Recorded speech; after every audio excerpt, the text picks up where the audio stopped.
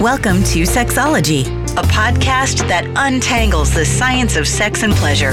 And now, with this week's episode, your host, clinical psychologist, Dr. Nazanin Moali. Hello there. Thank you so much for tuning in to another episode of Sexology Podcast. I'm your host, Dr. Nazanin Moali. In today's episode, we're going to talk about how you can improve your relationship with your body and sexuality after cancer treatment or during the cancer treatment. I know this can be a very challenging time for people. And in this episode, we're going to talk about what can you do and actionable steps that you can take to repair your relationship with your body and pleasure. But before I tell you about our guest today, I wanted to share with you that how grateful I am for those of you who left me a review for my birthday. Few weeks ago, I shared with you guys, it was my birthday, and for my birthday episode, I shared a personal story on how I changed my negative sexual schema. And many of you guys wrote me a wonderful, kind reviews on iTunes. I'm going to read a few of them. So one of them was by Red Panda Bear from US. She said, I love this podcast and listen to it as often as possible. I was raised in an abstinent-only home and it is a lot to overcome. This podcast has opened my eyes to a lot of new things and has already made my sex life better and better. Thanks, Dr. Moali. Thank you for listening and applying all these things we're talking about. I feel very passionate about helping people who grew up in a conservative backgrounds because that was my challenge. And I hope that together we can change this negative messages around sex and sexuality for people like me and you. The next one was by KMC Need from US. Person said, this is an excellent podcast with science-backed, reliable information on a variety of taboo topics. Keep up the good work. Thank you. So, guys, if you find this podcast helpful, please leave us an honest review in iTunes. The more reviews we get, we will be able to reach a broader audience because we're going to get ranked higher in iTunes. So it's not about my ego. It's about I want to help more people. And please join me in this effort because as you know that the society is full of negative messages around sexuality and sexual wellness. So it's on me and you to make sure that we're changing these conversations. Anyhow, as I shared with you, today we're going to talk about sex after cancer. Our guest is Tara Gagliano. Tara helps women reimagine their bodies after cancer and rekindle their sexuality. She's a certified sex therapist and teaches the class Rediscovering My Body After Cancer to amazing, courageous women who have had cancer. For the past 5 years, she has taught this class at Boulder Community Health. Currently, she's creating an online course based on this class to make the content more accessible to women everywhere.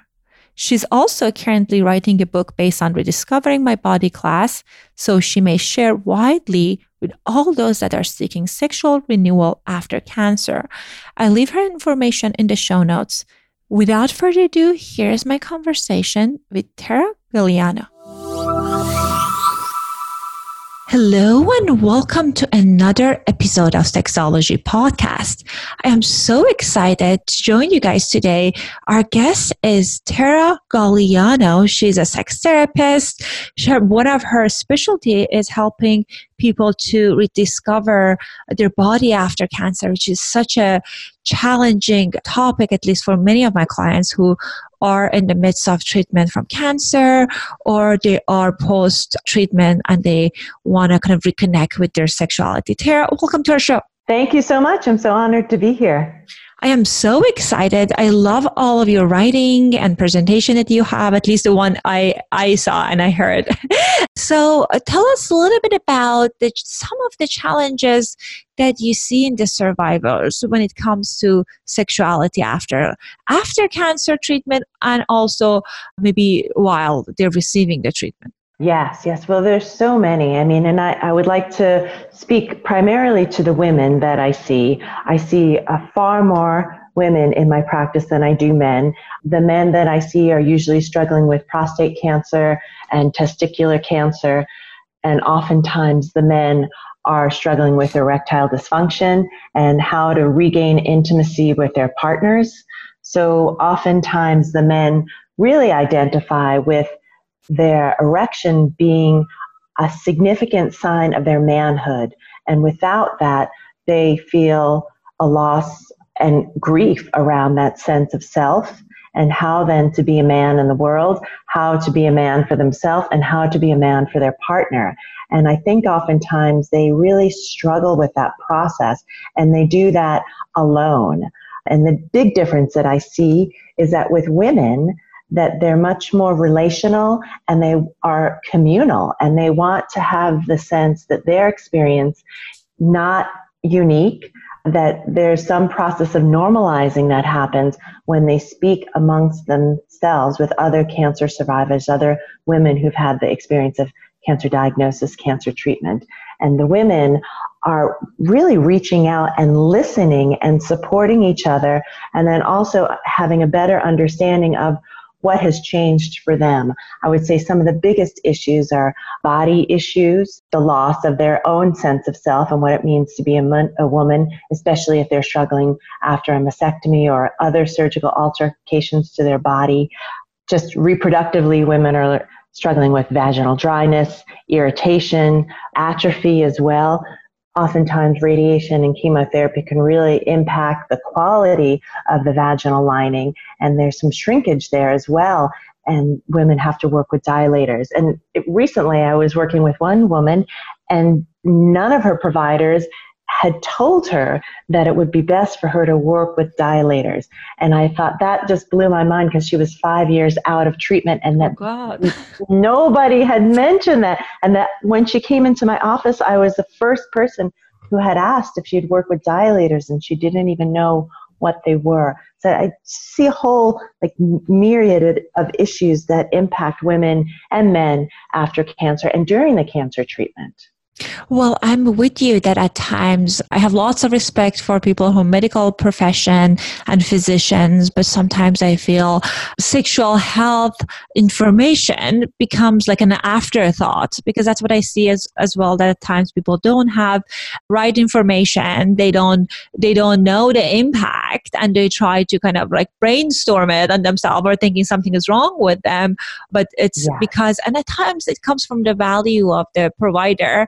I know that when I had a client that she was struggling with medication that impacted her libido, we kind of problem solved by teaching her assertive training and what to say. And her doctor said, I don't care about sex. Sex doesn't matter for women like us later in life, which killed me. It was so devastating. I was like, oh God, maybe she doesn't think sex is important, but it shouldn't be how you dictate your care. But it's wonderful that your client got connected with you. So tell our listeners who are not familiar with dilator, what are dilators?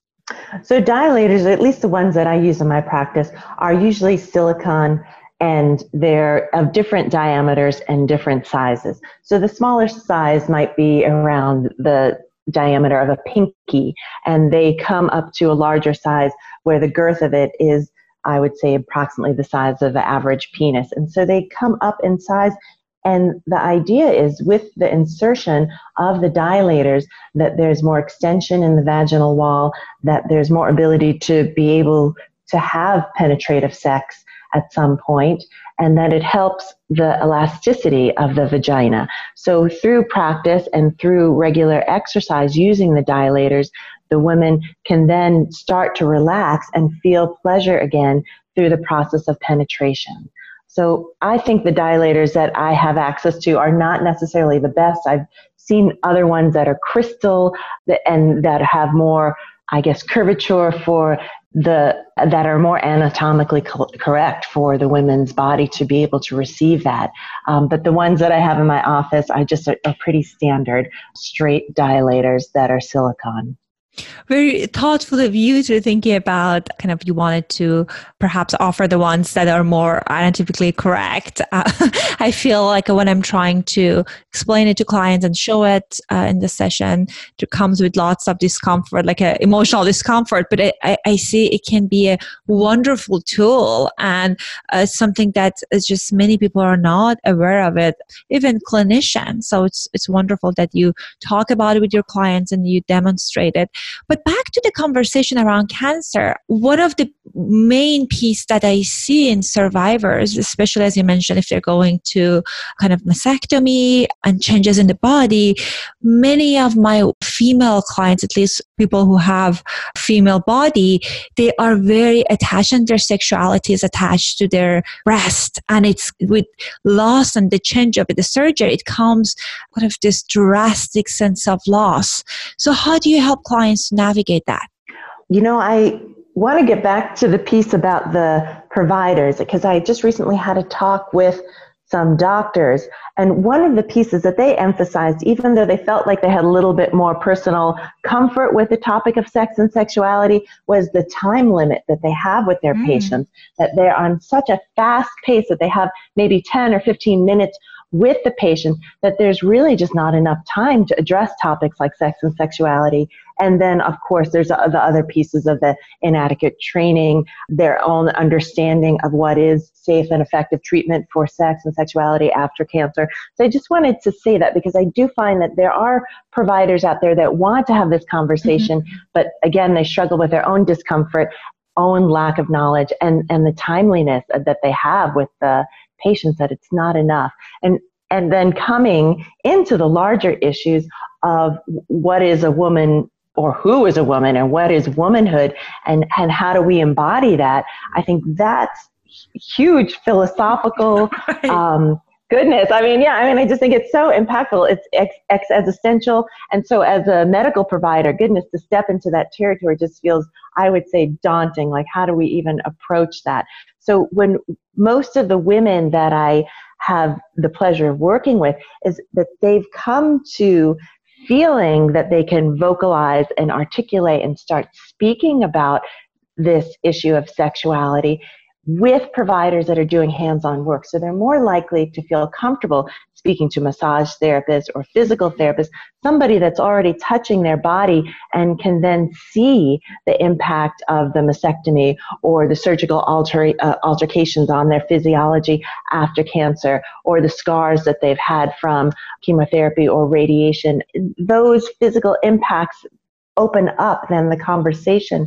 And I think there's a huge sense of loss for the woman who's undergone cancer treatment, that there's a huge sense of grief, and all of those layers need to be addressed. And I've been teaching this class called Rediscovering My Body at the local hospital in Boulder for quite a number of years now. I teach it in the spring and I teach it in the fall, and it's an intimate group of 8 women, and it gives women the sense of community to start talking about these deeper issues, because oftentimes they do place such emphasis on their breasts and how that makes them feel like a woman, and that it gives other people the social, cues that they are a woman. And without those indicators, they feel lost. And then how do they embody being a woman, and what does it mean for them to be a woman? And those are the deeper questions that we have the opportunity to dive into, because those are scary topics, I think, for a lot of us. If we are not our bodies, then who are we? And if our breasts are an erogenous zone, then how do we experience pleasure? And how then do we relate to our partners if they found that those parts of our body that are now gone or altered, if those were the most attractive parts of ourselves to them, then how do we embody sexy? How do we feel confident being attractive to our partners? What a beautiful way of putting it, because I feel a part of it also, it stemmed from our culture and media, that kind of the identity, this embodiment of being a woman is like your breasts and genital and like outward appearance. But as you're talking about, there's just so much more. And if we are kind of attaching our womanhood to our breasts. And of course, with losing it comes sense of loss. But what I'm hearing that with the deeper work that you do with these women in these groups, you help them to kind of see the whole kind of holistic kind of image of what does it mean to be a woman and female energy. Yes. Mm-hmm. Yeah. And I agree with you with the provider piece. My husband's a physician and I work with lots of physicians, and you're right that they are overwhelmed. They have like limited amount of time, and genuinely, and I have these conversations all the time with physicians that unless this was something that they were passionate about, they never got training on it. That like, what does it mean? What to say? How to approach it? These are very, very sensitive conversations to have. And I think it's a gift that in the Boulder community, they have you to run these groups and kind of offer these trainings to women to kind of connect differently with their bodies. Does it, I guess, as far as it comes to women and cancer, the issues that you see in the midst of the treatment, are they different than after people going to treatment? That's a great question. I think during the treatment, there's so much more uncertainty and there's so much more anxiety. And I think that there's this sense of groundlessness and not knowing how things will end up, not knowing if their prognosis was correct, not knowing their energy levels. I feel like there's just such groundlessness within the process that women grapple with. And I think also that the mindset is so much about survival, of how am I going to get through this? I think afterwards, most women, especially if they are feeling vital and feeling sexual or feeling like they want to date or they have a partner and they want to reconnect to them sexually, that there is a desire to understand that pathway forward because they feel like they have a grasp on surviving and they know what that has been like for the past few months, for the past few years, and they're really ready for something more. And so some of the physical issues in terms of the atrophy, the dryness, the irritation, those may stay fairly consistent throughout the duration of the treatment and afterwards. I would say what changes for a lot of women is a psychological perspective of changing from surviving to thriving and how they're going to live their lives. And then also the desire to reconnect to their partner in a loving way. Oftentimes what I see is that the roles of lovers have been lost in the relationship and that there's this caregiver dynamic.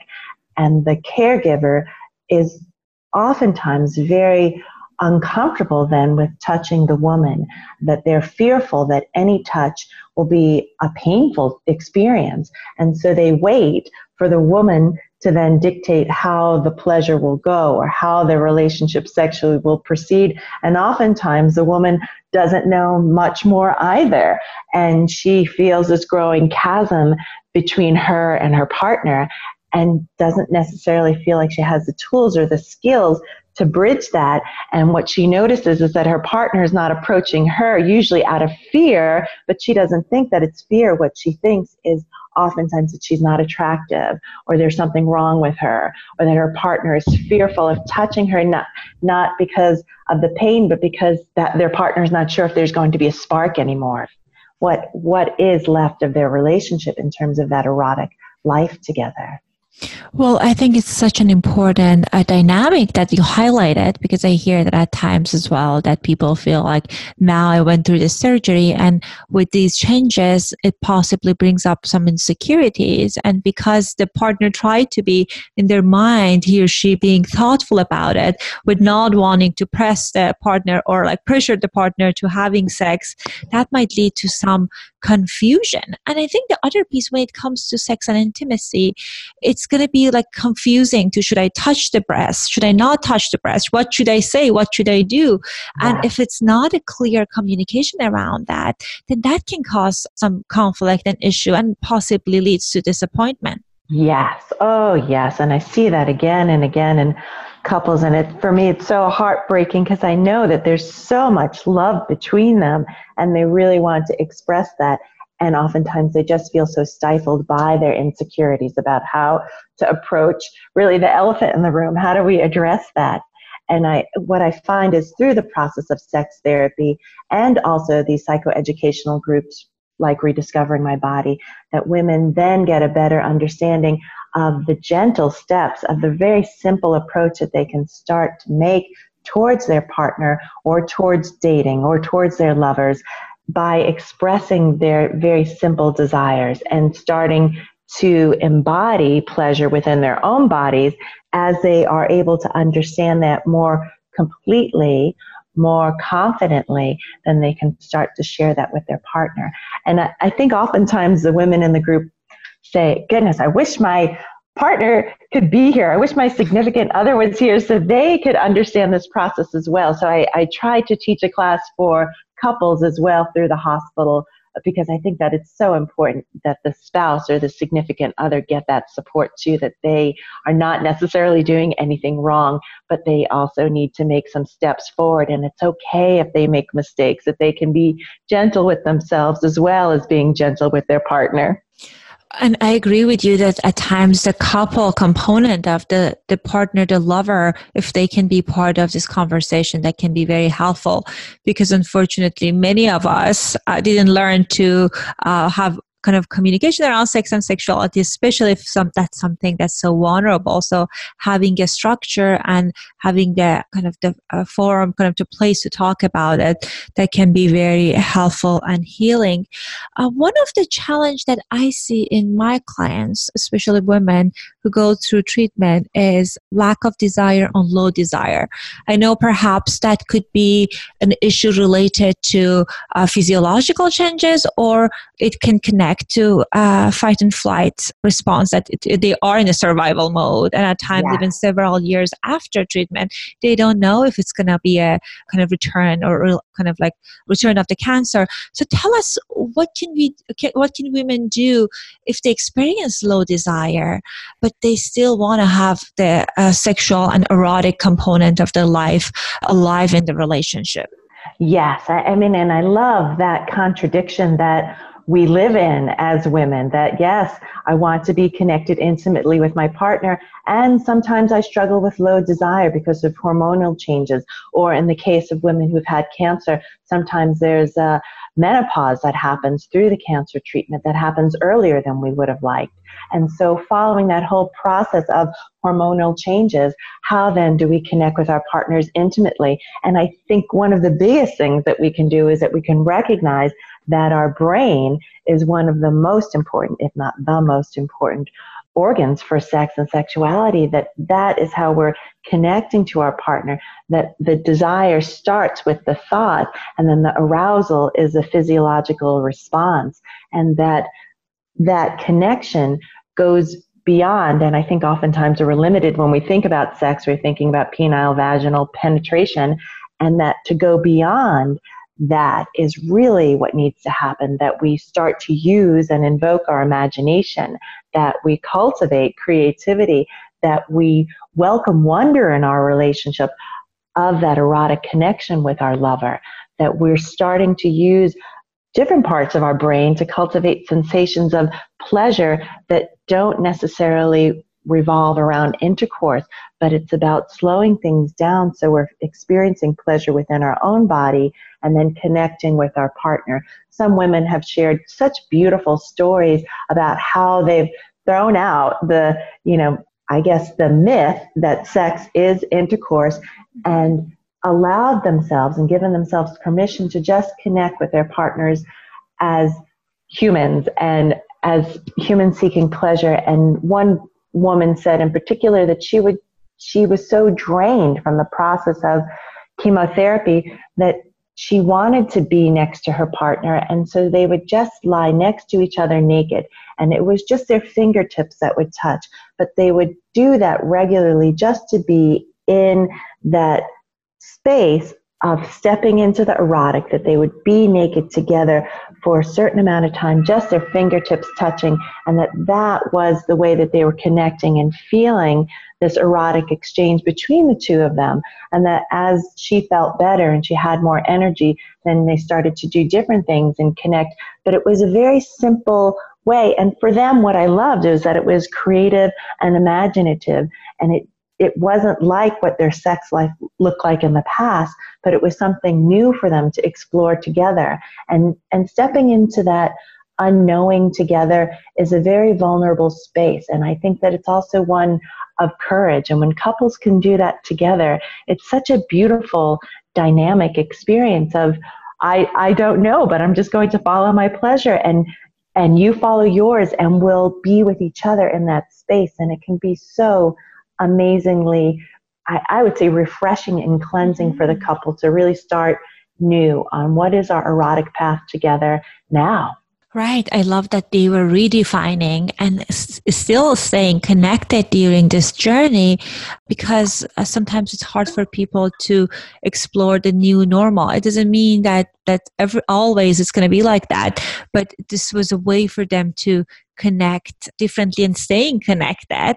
And you're right. I love that you're talking about broad spectrum of what sex entails. Because I think sometimes people get so fixated on intercourse that they don't necessarily pay attention to other pleasurable things that they can incorporate in a relationship, which could be equally or even more pleasurable. Because sometimes we're not showing up to the sensation in our body before sex because they're just so focused that we are on the way to intercourse. So the intercourse is the main player.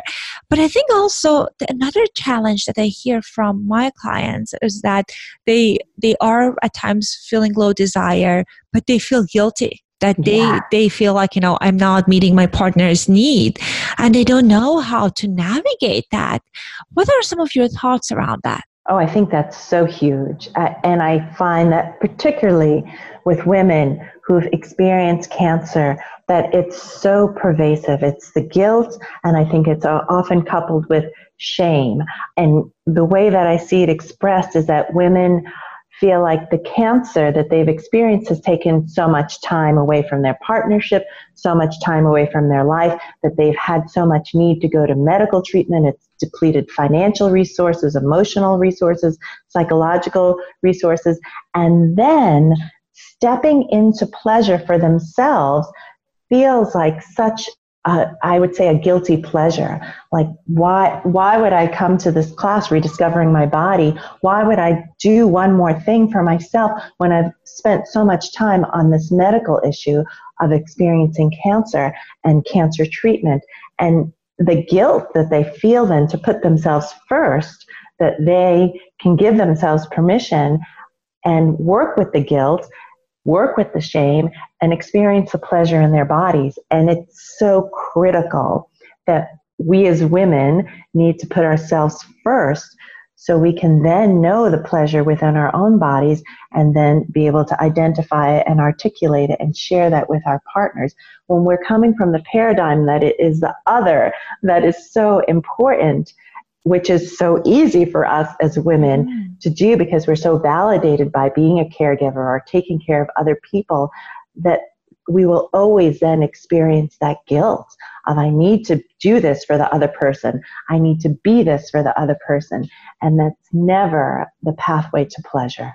Well, I think that's such an important topic that you highlighted, that kind of focusing on other persons, like even for women that are not necessarily cancer survivors, kind of putting other people's pleasure first, and how that can be contradictory to experiencing sexual pleasure, because there needs to be some level of selfishness or like being self-centered when it comes to having great sex. So I love that you encourage women to kind of focus on maybe doing things alone to kind of awaken and connect with their sexuality. So for our listeners that they want to kind of reconnect with their body, this kind of get connected with this embodiment of kind of feminine energy, what are some of these first steps that you recommend people to do? Well, in the class, I think that it's so important to connect with the experience of being in the body. So we start with a body map, which is actually a quite intimate experience because another woman who is a participant in the class draws the outline of the other woman's body, which in and of itself is a very intimate experience. Not many people have had that experience where somebody is drawing carefully the outline of their whole being. And then once that is created, there is this external representation of the woman. And I think for her to see that is always shocking in some way, even if it's just slightly shocking, that it's like, wow, that is my body. And then what I ask the woman to do is I ask her to identify the parts of her body where she experiences pleasure by maybe putting a green in there, like a stoplight, green is go, and then red for off limits, and then maybe a yellow for a maybe. And those are my simple, non-artistic directives. But what I see is I see these decoupage masterpieces as the women really own this process of identifying the pleasure in their bodies, and they'll put meadows, over their shoulders where they like those to be rubbed, or they'll put flowers, wildflowers on their feet where they like that to be an area where they like to be touched and experience pleasure. And some of the women are really amazing artists, so they will draw that as well. And I think for the woman then, as she's taking ownership of her pleasure in this externalized map and then internalizing it and really getting, goodness, I do feel pleasure there, or I really don't want to be touched there now that I've had a mastectomy. And what I experience there maybe is not pain, but it's numbness, and I don't know how to relate to that numbness. So it gives women this reference point outside of themselves that enables them then to start speaking about what it is they're experiencing in their body. Then, if they have a partner or significant other, I invite them to share that process with their partner, that they can bring this image to their partner, talk about it, and then maybe even have their partner engage in this process as well, that the woman then draws the outline of her partner, and the partner gets to go through the process of identifying, these are the parts that I find erogenous on my body, and you can touch me here, or these are the parts that are actually off limit, and I didn't realize that until I did that. So it really opens up the conversation and awareness, particularly for the woman after cancer. And I encourage them to do this frequently, not just to stop at one and done, but to do it, date it while they're in the class, and then revisit it 6 months later and see what has changed for them. So there's a deepening. I think there's some sense of acceptance that happens for the woman. I have so many activities and exercises that I work with. I work with trauma in the body. I work where shame has been embodied in our vaginal canal, and exercises around that. I mean, that's the body map seems to be very popular activity, and one that's easy for people to do in the privacy of their own home today. They just need paper that's big enough. I usually use some packing paper that I get at Staples, and some not dry erase markers, the washable markers, so you can draw the outline, or a pencil so you don't get it on your clothes. But it's really easy stuff. And then the envisioning of what it is that is pleasurable within your own body. And the other activities, I just think they're amazing, and done within the group just makes it so much more powerful. Tara, this was fantastic. Because sometimes when I ask people, they talk about mindfulness, which is also important. But I think what I liked about this exercise is something that experiential, but it encouraged people to kind of pay attention to their bodies, but they have also something to refer to and share with their partners. Because sometimes not all of us have like really strong verbal abilities, and also like language can be confusing. So I love that you incorporate that kind of using the marks and putting it on the paper as part of the exercise, and genuinely sounds like an exercise that anyone could use. I was envisioning myself doing this exercise today and sharing it with my husband, because I think we all can improve on kind of like, first of all, connecting with what's pleasurable for us, most importantly, and also kind of sharing that with our lovers. So I hear that you have lots of great exercises, tools, strategies. I know that you have a course that's launching soon. So tell us, if our listeners want to learn more about these tools, strategies, and your practice, where would be a good place for them to look for those resources? Absolutely. And I love hearing from women about their experience with cancer and cancer treatment, what worked for them, what didn't work for them, how they were able to connect with their partner in an intimate way. So when you contact me, know I'm so interested in hearing more about you as much as I'm sharing my work with you. So one way that I'm connecting with women is through a webinar that I'm hosting September 20th at noon Mountain Time. And during the webinar, I will do some of the activities that I offer in my class, Rediscovering My Body, but I also will be listening to what's alive in the group and what women are needing, because I think that different types of cancer cause different types of discomfort in the body, and different activities are needed to reawaken and re-experience pleasure in the body. So I will be offering that free webinar September 20th, and I look forward to people joining me. And then I actually am offering a retreat. What I find is that the class that I teach at Boulder Community Health is a wonderful opportunity, and it's limited to 8 women, and it is the month of October, and mostly the women are in the Boulder area. But I'm offering a retreat for Coloradans or people that want to come to Colorado for the first week of November. And it is essentially the class Rediscovering My Body in a 3-day format. So it'll be Friday, Saturday, Sunday with all of the content, which I think is going to be fantastic. So if you don't have the time to take the class over the 4 weeks in person, that you can just come for the weekend, get the information, and then proceed and implement it in your life. And I will be in contact with you to find out how that's working for you, what's working, how you need to tweak and fine-tune things, because I'm really all about understanding how things can work best for you and your partnership. Excellent. So guys, you can find the link to this website, these offerings, and the show notes. Tara, thank you so much for coming on the show and sharing your wisdom with us. Thank you so much for having me. It's been such an honor. Thank you. My pleasure.